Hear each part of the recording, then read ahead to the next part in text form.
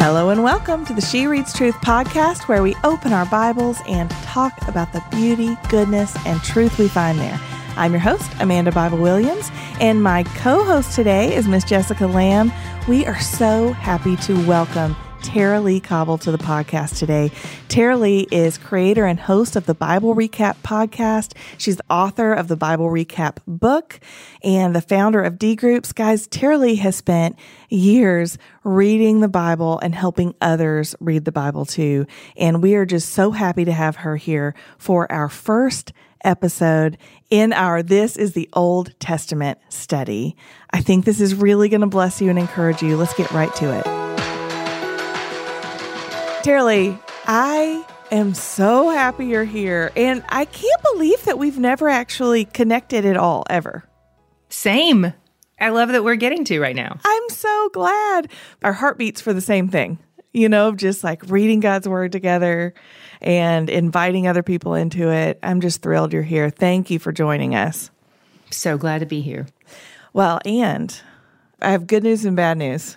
The bad news first, our dear Rachel is still under the weather, but the good news is that our beloved Jessica Lamb is here with us today. She's our editorial director. Jessica, you're a hero. Oh, thank you. I'm not. But also I'm so excited because, as I said when I was prepping for this, boy, I really like to talk about the Bible. So it's a good thing to get to be on the podcast. Listen, it wasn't even a walk. You sort of pranced into my room and grabbed a book off my desk. And as she was leaving my room, it's my office. I'm here a lot. I call it my room. And she left the office and she just said, kind of like to no one in particular, I just really love the Bible. Oh, yay. So it's a good discussion to get to be a part of. It's fun. We've been looking forward to this. And we've been looking forward to this reading plan. It feels very intentional and on purpose. And that tends, as we know, that's the way the Lord operates. That you're here for this particular episode of this exact study, because this is the first time that we have attempted something like this, where we are kind of doing a survey of the Bible. And you're the girl for that. This is what you do. Whenever I saw what we were talking about, I was like, of course, this is what the Lord would do. Of course. Mm-hmm. Makes so much sense. Yes. Well, and I don't know much about you. I know what I've heard, which is all wonderful things. I know about the Bible Recap podcast and the book, and of course, D Groups, like so many wonderful things that you're a part of and that you've brought to the church as we just seek to be disciples, right? And follow after Jesus. But one of the things that I loved reading in just the kind of the intro of the Bible Recap was how I feel like we have a very similar approach to reading the Bible.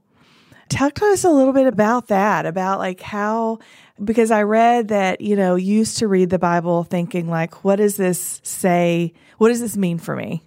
Mm-hmm. Right? And tell us a little bit about why that is not exactly it. Well, so just a bit of a background. I grew up in the church. My family owns a Christian bookstore. I had access to all the Bibles, all the study Bibles, all the concordance, just everything. And I was in church 3 times a week and did Awanas and Vacation Bible, just you name it. I was all the things. Saturated with opportunities to learn about who God is. And in all that time, I never read the Bible until I was in full-time ministry. Mm-hmm. And the first time I read it through was when a pastor friend challenged me to, and he said, read the whole thing. Let your eyes fall on every word, even the genealogies. And he said, you can read the whole thing in a year in 12 minutes a day. And I was like, okay, well, I definitely can't make excuses now because I have 12 minutes a day, especially with things like audio Bibles, Yes. Even that stat, that 12 minutes a day for an average reader, you can get through the whole Bible.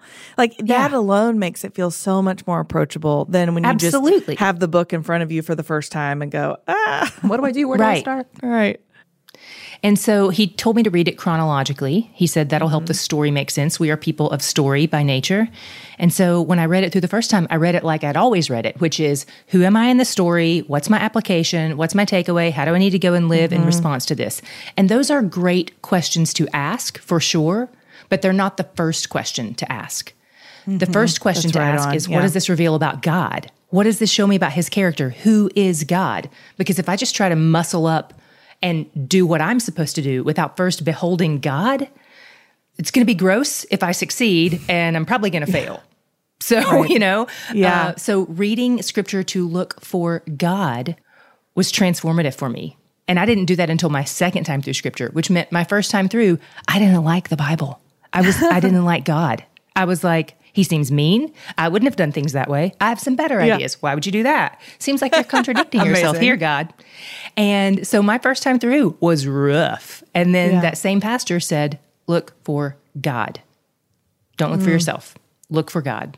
I love that. And I also love your honesty, because I think that's so many people's experience with reading the Bible in different ways.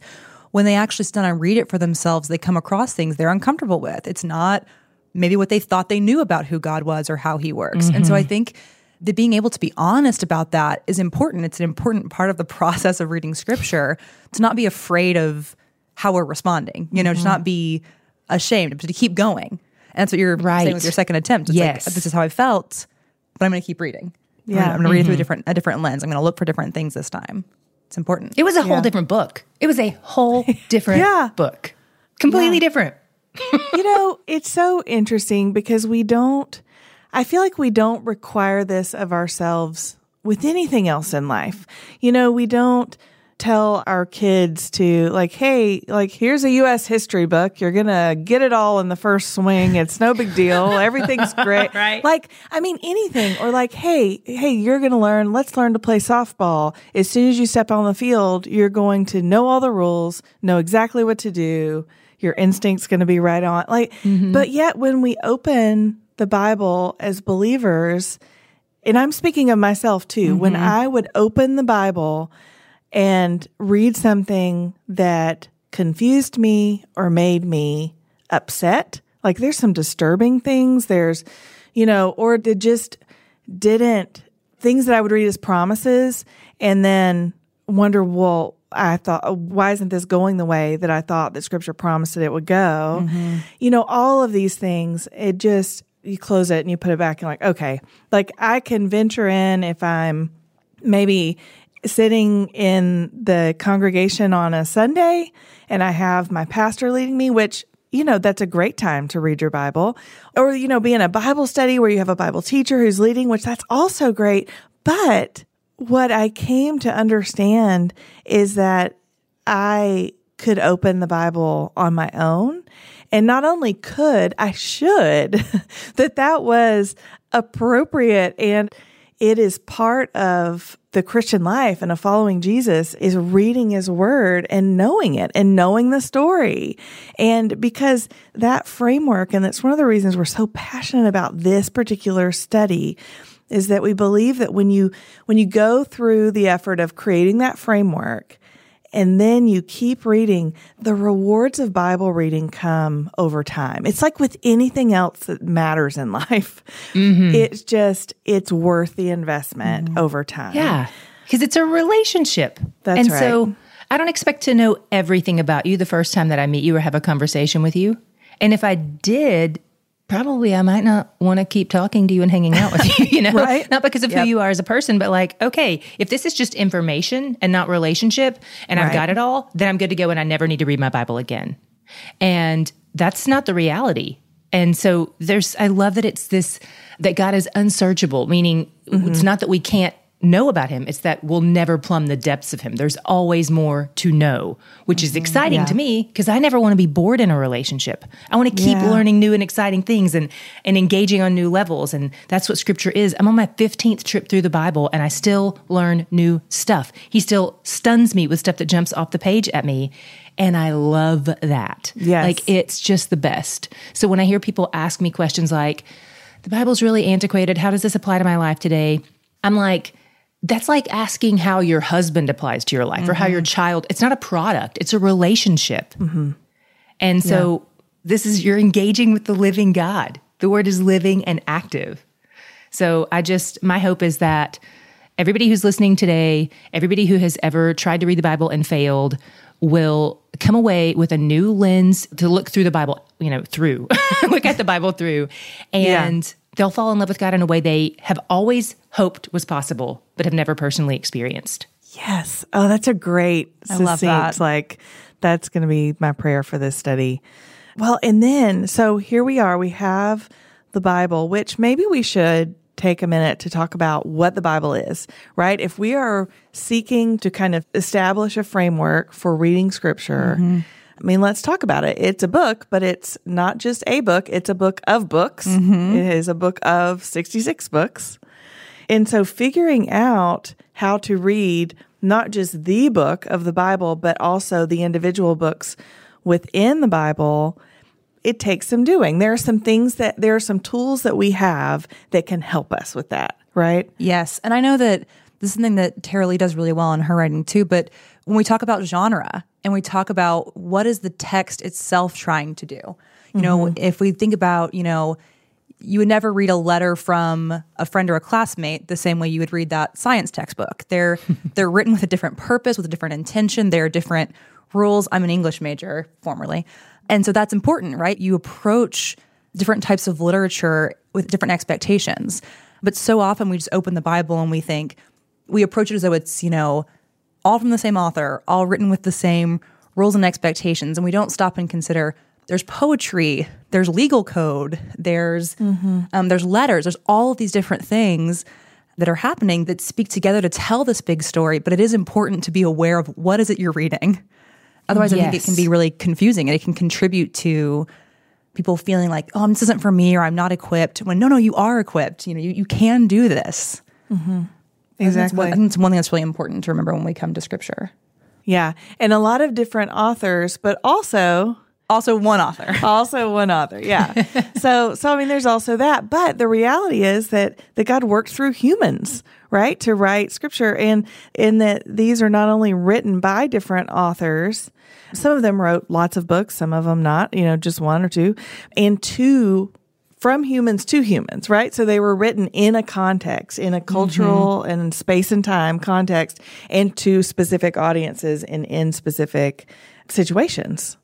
And so one of the things, now I'm going to go ahead, and I don't usually shamelessly plug the study book for the study that we're in, but I would say even though the study has started, this study book is going to be really helpful for you guys as you read through. This reading plan is called This is the Old Testament, and we're going to survey the Old Testament. And spoiler alert, when we're done, we're going to do the New Testament.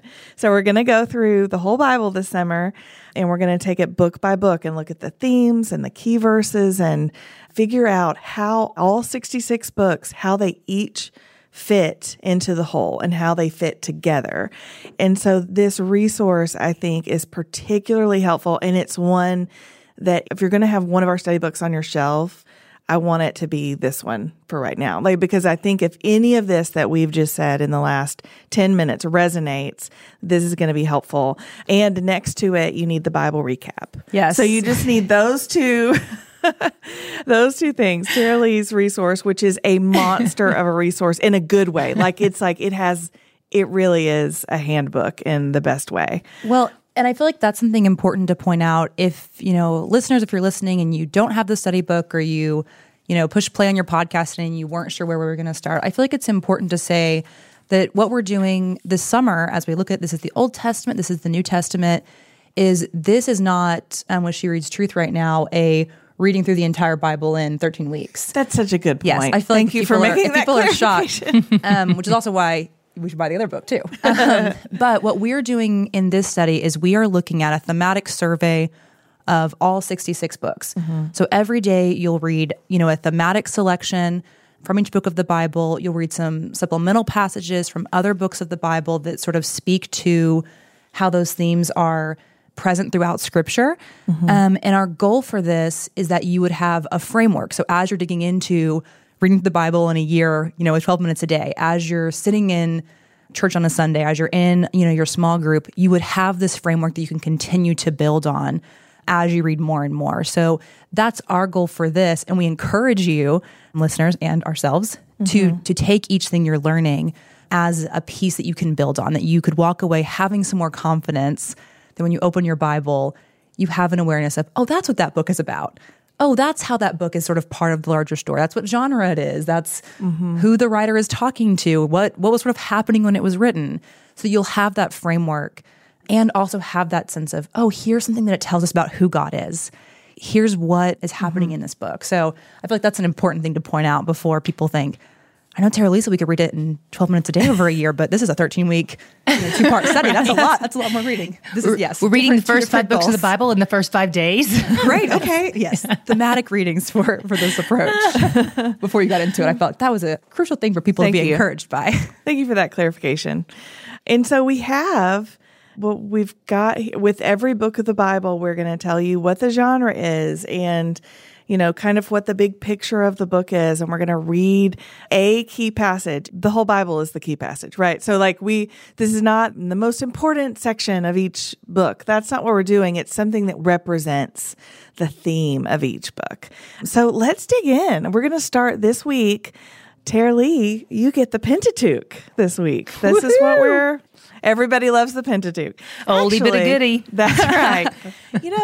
Talk to me about how, if you were leading a group of women through the Pentateuch and you were trying to set that up, how do you get someone jazzed about the Pentateuch? Because it feels like, oh yeah, those, Genesis, Exodus, right, Leviticus, Numbers, Deuteronomy. Yay. But it's not as exciting as the Gospels, where you're like, oh yeah, I know what to do with the Gospels as a reader. But yeah, how do you set up the Pentateuch? I think, first of all, I would say, I know it sounds intimidating. People feel like they can't grasp it, they can't understand it. Yeah. But even just the word is weird if we don't know it, Oh yeah, totally, yeah. But these first 5 books of the Bible, Jewish boys, young Jewish boys in Jesus' day would have these books memorized by the time they were 12. That's crazy. I mean, right? And so if they can memorize it, we can read it. Yes. And that's a word. I'm like, wow, you can do this. You can do this. And the second thing really is, like I said, when we read scripture to look for ourselves, these parts are going to feel boring. You're going to hit genealogies, you're going to hit a bunch of laws, and you're going to be like, do these apply to me? I don't know. If they do, that seems weird. Why do I have to read about all these dead people? This is all getting in the way of the point, because the point is me. And when you read scripture to look for God and you're like, wait, okay, what does it tell us about God that he's listing out these people name by name by name? What does that reveal about his character? Why would God make this law? What does this law reveal about God's heart and what motivates him to do what he does? What does it reveal about what God loves? What does it reveal about what God hates? What do I see about God in the existence of this very strange law? And so when you're looking for God, it becomes like a whole new treasure hunt.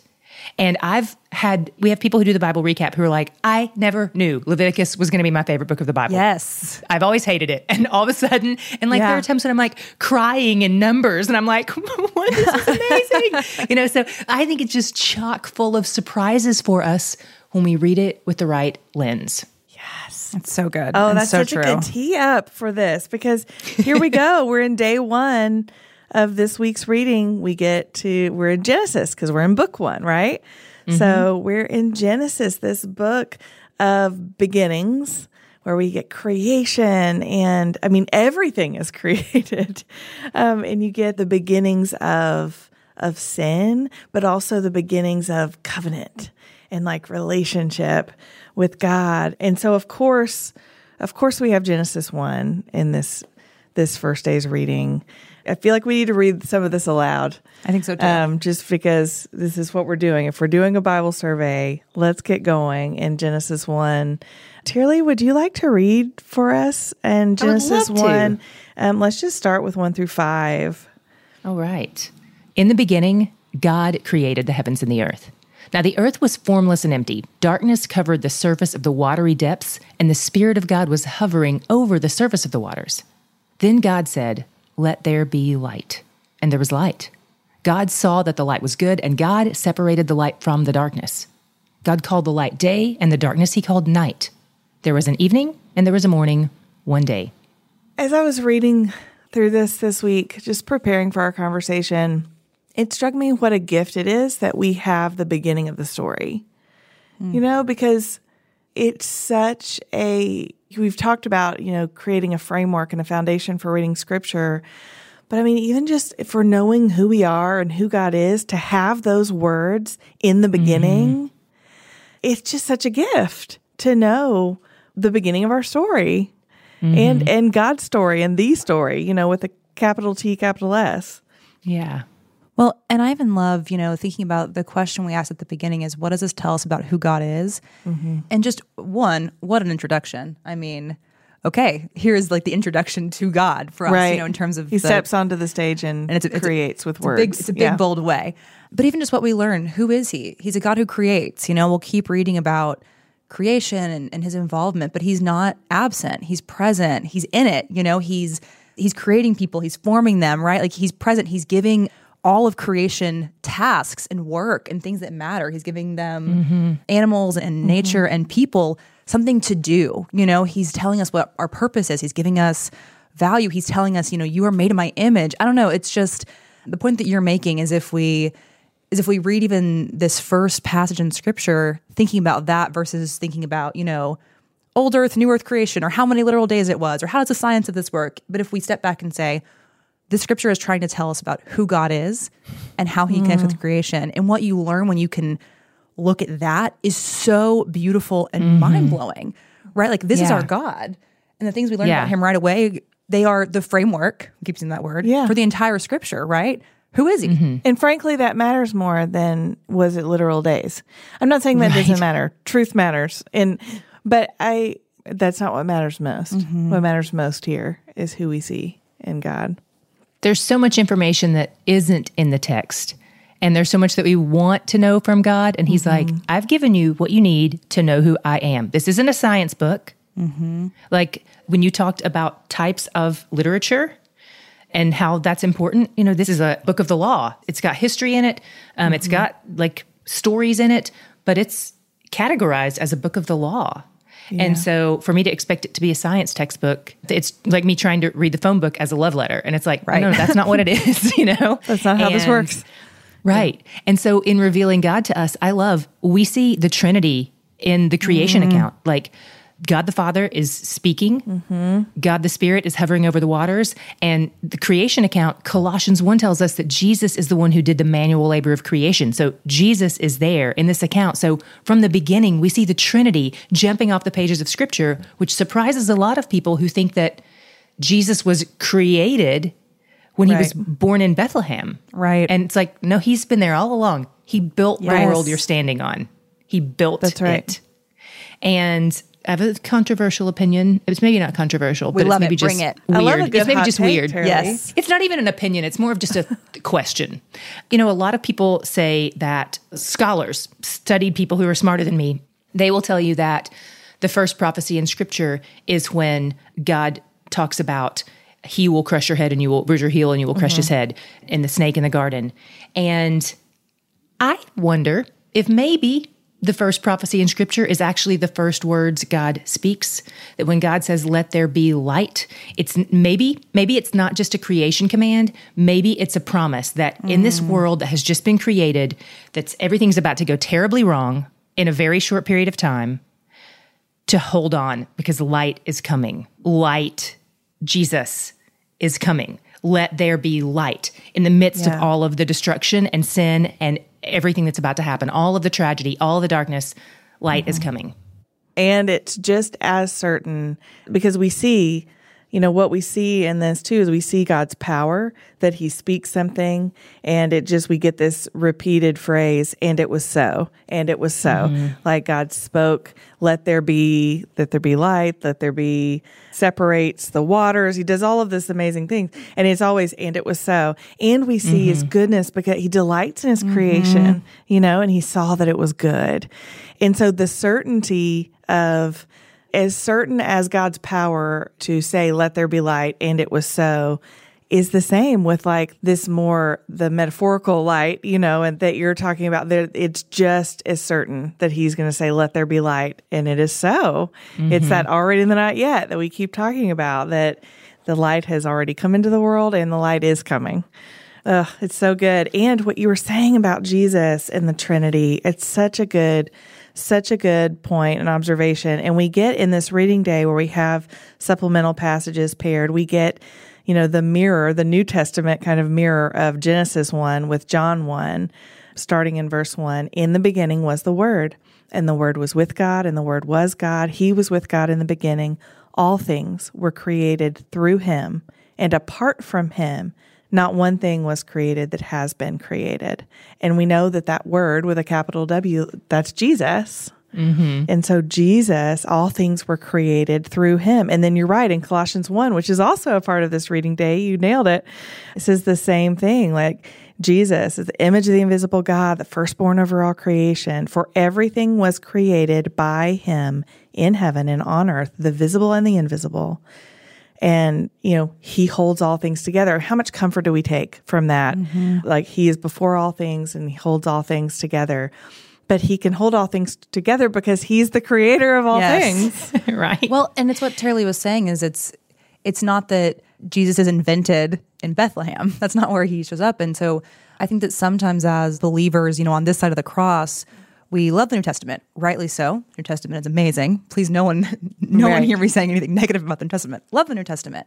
But we sometimes treat the Old Testament as, why should I bother? Like, I've got Jesus. Like yesterday's news. Right. Yesterday's news. We do have Jesus. That is the best news. No one is undermining that news. But also, when we read about who God is, that's who Jesus is. It's the Trinity. We're seeing his character. We're seeing who he is. And I think that, we love the Gospels, but also we see in the Old Testament so much of how God interacts and cares for people. Those same things are present. And so I just, I'm sometimes sad when I hear people have sort of a disdain for the Old Testament or disinterest in reading it, because exactly what you were saying at the beginning, we keep saying is you see so much of who he is, and it's not irrelevant to Jesus. It is Jesus. He's there. Right. He's present. Yeah. They're one and the same. Well, they're three in one, but yes. Jesus, like, he is the image of the invisible God, like Colossians 1 says. He shows us in the flesh what God the Father is like. He reveals that to him. And the Spirit is the Spirit of Christ. So anything that we love about the Spirit, anything that we're drawn to about the person of Jesus, those are there to show us the Father's heart. Yes. It's not like God didn't get a personality transplant between the Old Testament and the New Testament. Same God. And Jesus is in the Old Testament. That's right. And so when people say to me, like, I just really can't wait until we get to Jesus. And I'm like, I don't know what you've been reading, because he's there all along. Yep. Right there. And Day one. Yeah, exactly. Genesis 1.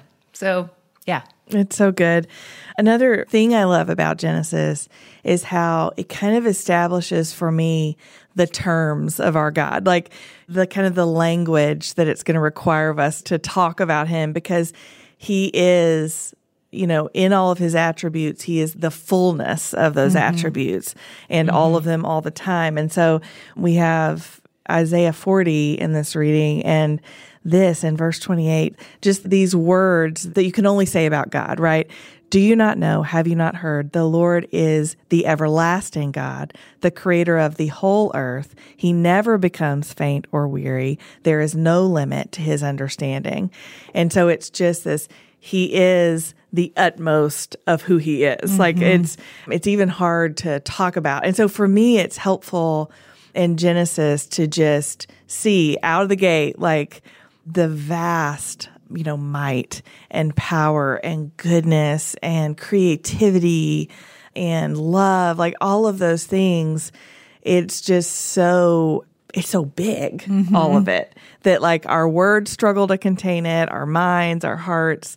And that, to me, that's my experience reading the Bible, right? Is that I get glimpses of understanding and I get glimpses of who God is, but it doesn't matter if I'm on my 15th trip through, the Bible like you are right now, Terry Lee, that's why every time it's the same, but it's also new to us, because the depth of him we can't.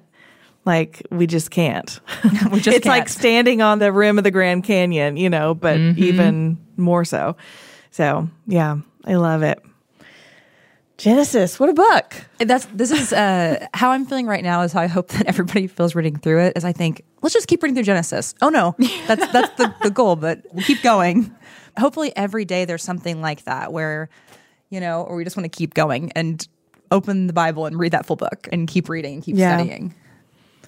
One of the things I love about this approach, and it's been rich for me and with you, I hope it is the same for all of you guys, that I just keep thinking, wow, what would we miss if we didn't have this book of the Bible in scripture. So like we would miss so much if we didn't have Genesis, and like if we didn't have Exodus, if we didn't have Leviticus, like what would we be missing? And to me, that kind of like reverse psychology helps me to see just the beauty and the value and like how rich each book of the Bible is and how necessary. It's almost like it was included on purpose. It's almost like it was included on purpose. Oh, should we move? It feels sad to move on from Genesis, but then we get Exodus.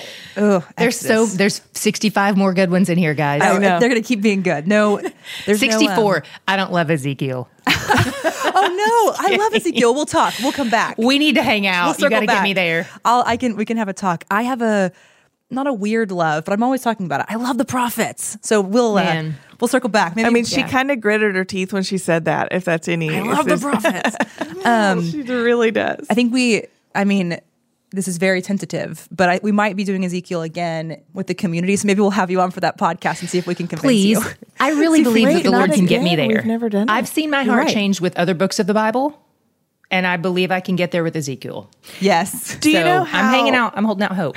How accessible it becomes when we say, well, Tara Lee is here and she doesn't really like Ezekiel, so join us. Yes. Like I would be like, listen, if I'm in. So I have made it very publicly known that I don't want to live anywhere near Ezekiel in the kingdom. I would like to live near Apollos. I have a big crush on Apollos. I will blush if I start talking about him for too long. But Ezekiel, I'd like for him to be just in the neighborhood over, please, Lord. Do you think that Apollos wrote Hebrews? We don't have to leave that. I do. I do think Apollos Me wrote too. Hebrews. We do too. I love Maybe we'll. You can leave it in for all I care. Yes. I love him. Everyone can judge us. Judge us as you judge will. Bible Everyone, please send us your theories on who wrote Hebrews. We'll love reading them. My cheeks are hurting from smiling. From joy. Yes, from Bible nerd joy. But I also really do love Exodus. Exodus was one of the first books that I worked on here when I started at She Reads Truth. We did it for That's Lent. right. And it was such a good book for Lent. Yes. And it was just, coming to work at She Reads Truth where what we say is we're reading the Bible. We're going to open it. We're going to read the whole book. We're not going to skip parts that maybe we would like to skip. We're not going to skip the parts that maybe your pastor doesn't preach a full sermon on. We're going to read it straight through. And, I grew up in the church. I love the word. I went to an undergraduate where I studied the Bible. I have a little bit of seminary, not a completed degree. I dropped out. Seminary dropout, but I'm back in. I'll finish it all. I'll stay strong. But I'd read the Bible and read a lot about the Bible, but it's sort of what you were saying at the beginning, Tara Lee. I hadn't ever sat and read a lot of the Bible straight through as it's written, as it comes together without a lot of outside commentary. And so when I started working here and we read through Exodus, I was just I cried. I cried at a meeting. It was a really good first impression at a new job. You guys were all really wonderful and acceptable, but I was just so moved by our God as a God who saves, our God as a God who, brings people out of oppression and slavery and gives them himself, first and foremost, gives them community, gives them structure, gives them a society, makes them into a people. Anyway, I love Exodus. I could talk about Exodus for the rest of this time, but I think that a great place to start with that in a song that really captures that piece of Exodus, one of those heartbeats of Exodus, is part of Israel's song from Exodus 15. If you guys don't mind, I would love to read that. I was going to ask you to. I'd love to. Because of your love. Yeah. And I'll just read Exodus 15, 1 through 3. I'll just read a piece of this. But this is after God has brought the Israelites out of Egypt. He's brought them through the Red Sea. And the people pause. And it says, "Then Moses and the Israelites sang this song to the Lord. They said, 'I will sing to the Lord, for he is highly exalted. He has thrown the horse and its rider into the sea. The Lord is my strength and my song. He has become my salvation. This is my God, and I will praise him, my father's God, and I will exalt him. The Lord is a warrior. The Lord is his name.'" I just love that. I wish I knew the tune. I wish I could sing it for you. Someone somewhere has put some music to this, don't you think? Rachel Myers is not here, but I believe her daughter knows a version of this. But so we're going to check in with Hazel and get back to you. But okay. But I love that passage. And just back to the same question, who is God? He is the one who saves. He is with us. He equips us. I'll tell a quick story and then I'll pause my ramble about how much I love Exodus and let somebody else speak about their love of Exodus. But I have a daughter who's 5 and she's been having some nightmares lately, which is very sad. And she asked me, which big question from a 5-year-old that I wasn't expecting. She said, I've been praying that God would take away these dreams, and I know he could, but he isn't. Why is that? She has a lot of big theological reckoning questions. But I was just thinking about that question, and in passages like this where God didn't, make the army not chase after them, right? Like he's with them through it. He's with them through the fear. He's with them in that moment of being chased, of being frightened. He's their salvation, but that doesn't mean that there aren't difficulties, or there aren't hard things, but it means he provides a way. He provides a way in the midst of them, and he doesn't leave them. He fights for his purposes and his people. I don't know. And so I was just thinking about that in light of my daughter's nightmare questions, that maybe he's not taking them away, but he's not leaving you alone in them, and I just was thinking about that reading through this again, but I just love Exodus. Yeah, I think we all have our version of that question that she asked. Like, I know he can do this, so why isn't he? Right. Yeah. Goodness. Well, that'll be on a future podcast episode. We'll have her as a guest. But again, your 5-year-old. It's why I sort of wish I knew. Maybe I'll make one up, or someone's written one.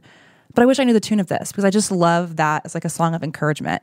The Lord is my strength and my song. He has become my salvation. It's just beautiful. It's a beautiful promise about who he is. Yeah. Yeah. Tara-Leigh, what is if you had to give an elevator pitch for the book of Exodus, what would that elevator pitch be? I mean, first of all, it starts out like an action movie. There's just so much going on, and just lots of beauty in the way God rescues his people into relationship, and lots of metaphors that we can draw from that. It just really shows us the heart of God in that. And then, we get into the portions that are the law, where in Exodus 20, where the 10 Commandments are given and things like that, and people start to kind of maybe detach from it. But I think one of the things that was helpful for me when I was reading through the Pentateuch and seeing these laws and, okay, why are you repeating these laws? And things like just sort of understanding that was this idea of the 3 types of laws that exist in the Old Testament, the civil, ceremonial, and moral laws, and sort of figuring out which category these laws fall into so I understand how these laws relate to us today. So, the civil laws that are meant to just like keep peace among people so that you're not killing your neighbor and stealing from your neighbor. And then the ceremonial laws, which are all those sacrificial laws and the things that are fulfilled now in Christ. So we don't need to be sacrificing and slaughtering animals to cover our sins because that ceremony was finished on the cross. And then the moral laws, which reveal the heart of God to us, that show us like what he is like in his heart, what he wants for his people. And so just being able to sort of categorize and look at those gave me this lens for understanding Exodus that made it palatable to me. I could understand it. I think it's really hard when we read scripture. If we don't understand it, we're never going to love it. You're not going to love it.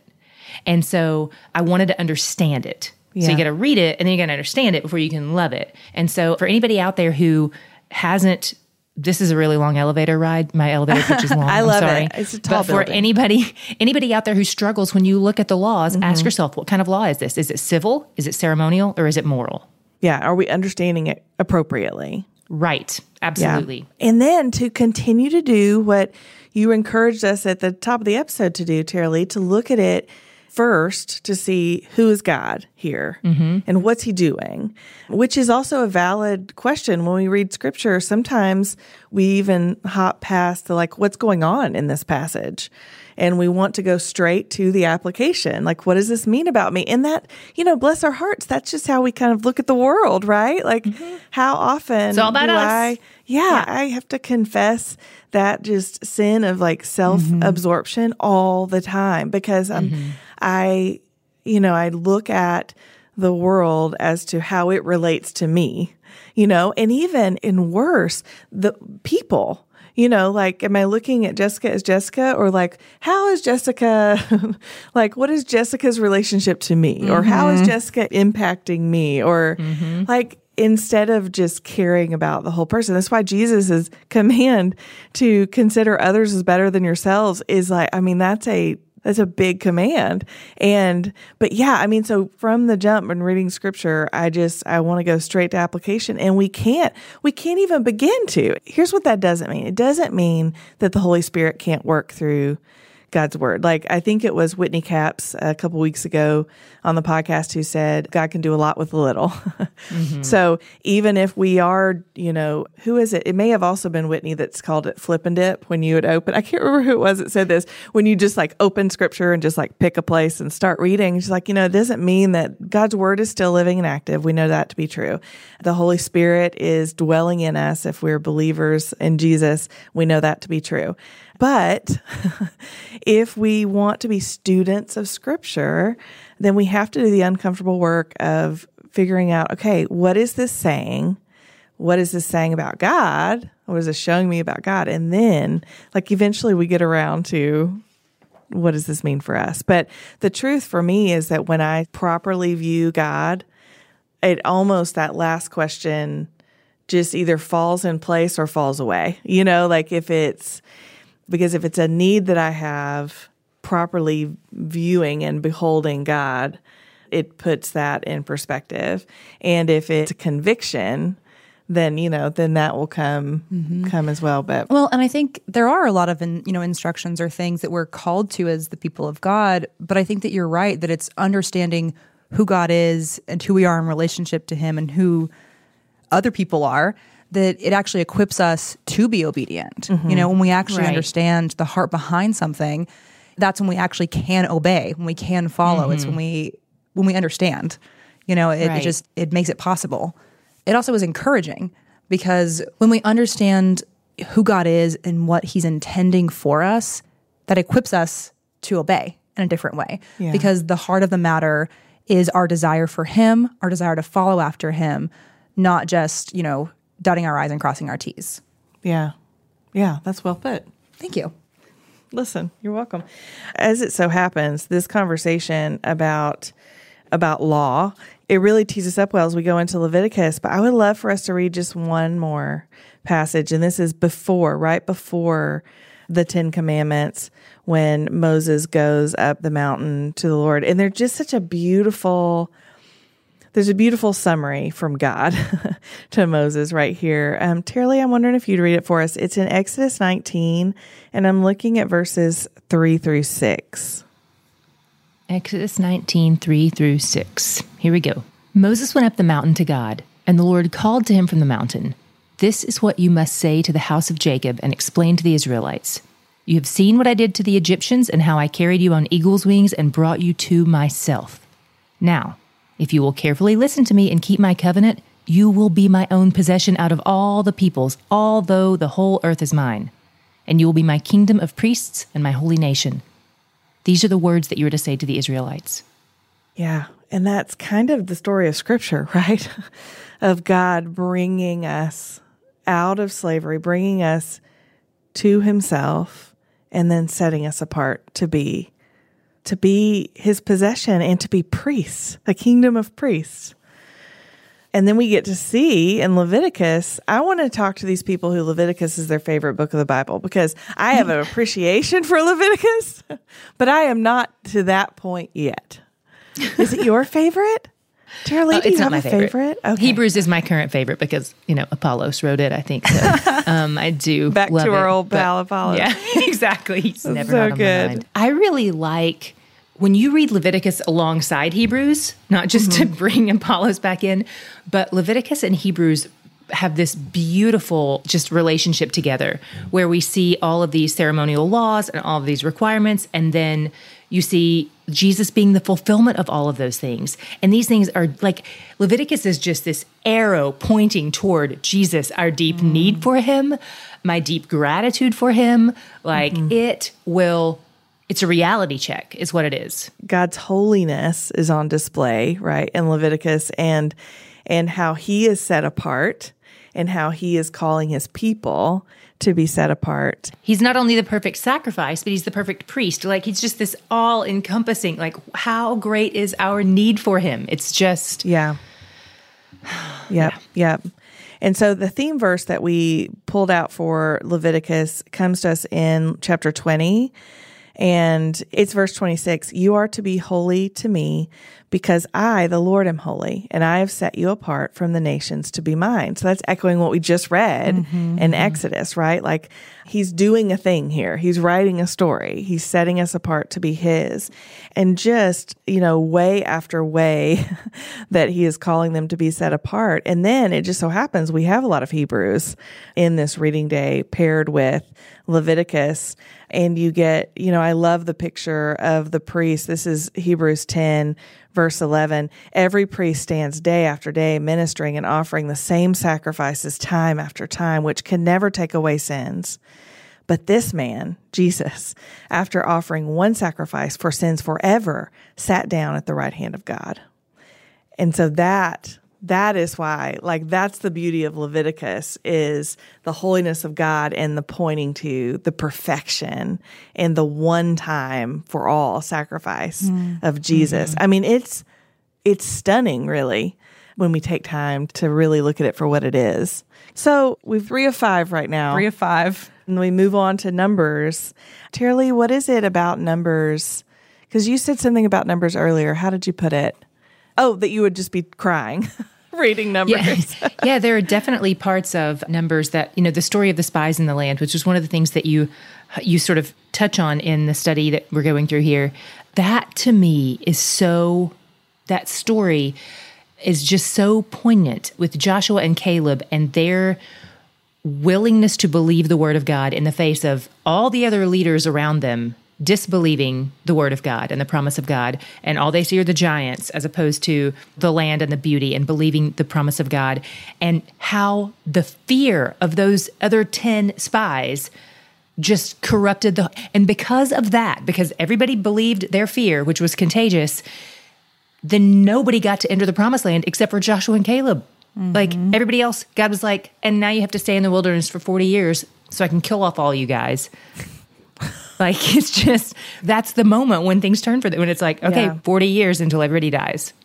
And just the beauty of this, the tenacity of God's faithfulness to them, they believed it. Like they had seen it and they believed it.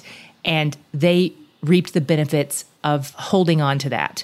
And there have just been spaces in my life where the other leaders around me were saying something different, or where I was the person who was fearful and I was watching my fear be contagious for other people. And, I've been every person in that story. If we're trying to figure out, who we are in the Word of God, but ultimately each of those people, the solution for them would be to look for God. Look for God. The reason they're afraid is because they aren't looking for God. The reason they don't believe the promises of God is because they don't remember the character of God, because they're not looking for the character of God. Right. And so just in every space, every person in that story would benefit from beholding who God is. Amen. And so it's just a really critical reminder for me, because I've been every one of those people. Because it's easy for us to read in Numbers 14 when the community, it says they're crying and they're weeping and they're saying if only we had died in Egypt, or can't we just go back to Egypt? And so, they're actually making a claim that we would be better off if we just either were dead or went back into slavery. If God had never rescued us. Which is wild. And that feels wild as a reader. You read that and you go that's crazy. But when you're living it, you are physically and in space and time removed from that miraculous deliverance, right? And you're not looking for God. And like you said, you're not looking toward that. Instead, you're looking at your circumstances. Then there's no orientation there. You are the definition of disoriented, right? You don't have your eyes fixed on the true north, the one that doesn't change and the one that stands still when everything around us changes. And so I've been those people too, where you're just well, I wish that I were back in such and such, the darkness that I'm familiar with, as opposed to the light that's very uncertain to me and that I can't see. Yeah. And the Lord's words to Moses there in verse 11, the Lord said to Moses, how long will these people despise me? How long will they not trust in me, despite all the signs I have performed among them? It just breaks my heart for them and for me when I'm them, and this is a lot of the story of the Old Testament, is this cycle of forgetfulness and returning to sin and turning from the Lord, and then in the Lord's call, through prophet after prophet, and to turn to me, seek me and live. I am the Lord. And it's why I think that the three of us are both convicted and passionate about turning to Scripture, because it is a tangible way that we can turn our eyes to God every day and remember who He is. What you just read, I think, is also a really great setup for Deuteronomy, which is the last book that we'll touch on this week. So Deuteronomy is the second law. And what this is before the generation of the Israelites that are allowed to enter the promised land does so, Moses has a series of addresses where he repeats the law that was given at Sinai to the people. And what's so beautiful is they are given an opportunity to say yes to what God is inviting them to in Deuteronomy. And so we're talking about this generation that had been at Sinai, this generation that refused to enter the promised land, that had to wander, and died off in the desert. And now their descendants are finally able to go in. And in Deuteronomy, they walk through the whole thing again. And God says, here's what I have done for you. Here's what I will do for you. Here's what it will mean for you to be my people. Blessings, curses, everything that's part of it. Do you want it? And they say yes. And so I just love that even looking at that story of these people who are afraid and looking at who is God and what is God's heart and how does He relate to us, I just love that where we land this week is on another opportunity for them to choose God. And so it just shows you who He is when He talks about His faithfulness and His love and His character. I love that leads into even Deuteronomy, and this invitation. Yeah. I love, Deuteronomy, second law. By the time this is being spoken to the people, that first generation, these are their descendants who likely, they weren't at Sinai. They weren't there the first time this was given and spoken. And so for a lot of people, when they're like, why does this need to be repeated? It's like, these are new people, what does that reveal about God to us? It shows how He's very specific. Like, He has a relationship with a people, and He has a relationship with individual people within the people. And so it's like, yes, I already said it. I'll say it again. You need to hear it again. And so here we go. New group of people. Let's circle everybody up. We're going to give you the law again so that before you go in, what to expect.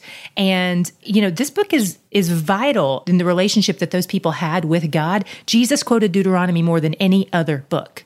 This is meaty. Yes, He quoted it in the desert when He was being tempted. Like, it's the words of Deuteronomy that came out of His mouth. I mean, it's a big deal. I love some of the language, just that God's relentless love and faithfulness. Here in Deuteronomy 7, this is leading up to the key verse. Deuteronomy 7, verse 7, actually. The Lord had His heart set on you and chose you, not because you were more numerous than all the peoples, for you were the fewest of all the peoples, but because the Lord loved you and kept the oath He swore to your ancestors. He brought you out with a strong hand and redeemed you from the place of slavery, from the power of Pharaoh, king of Egypt. Then here's our key verse. Know that the Lord your God is God, the faithful God, who keeps His gracious covenant loyalty for 1,000 generations with those who love Him and keep His commands.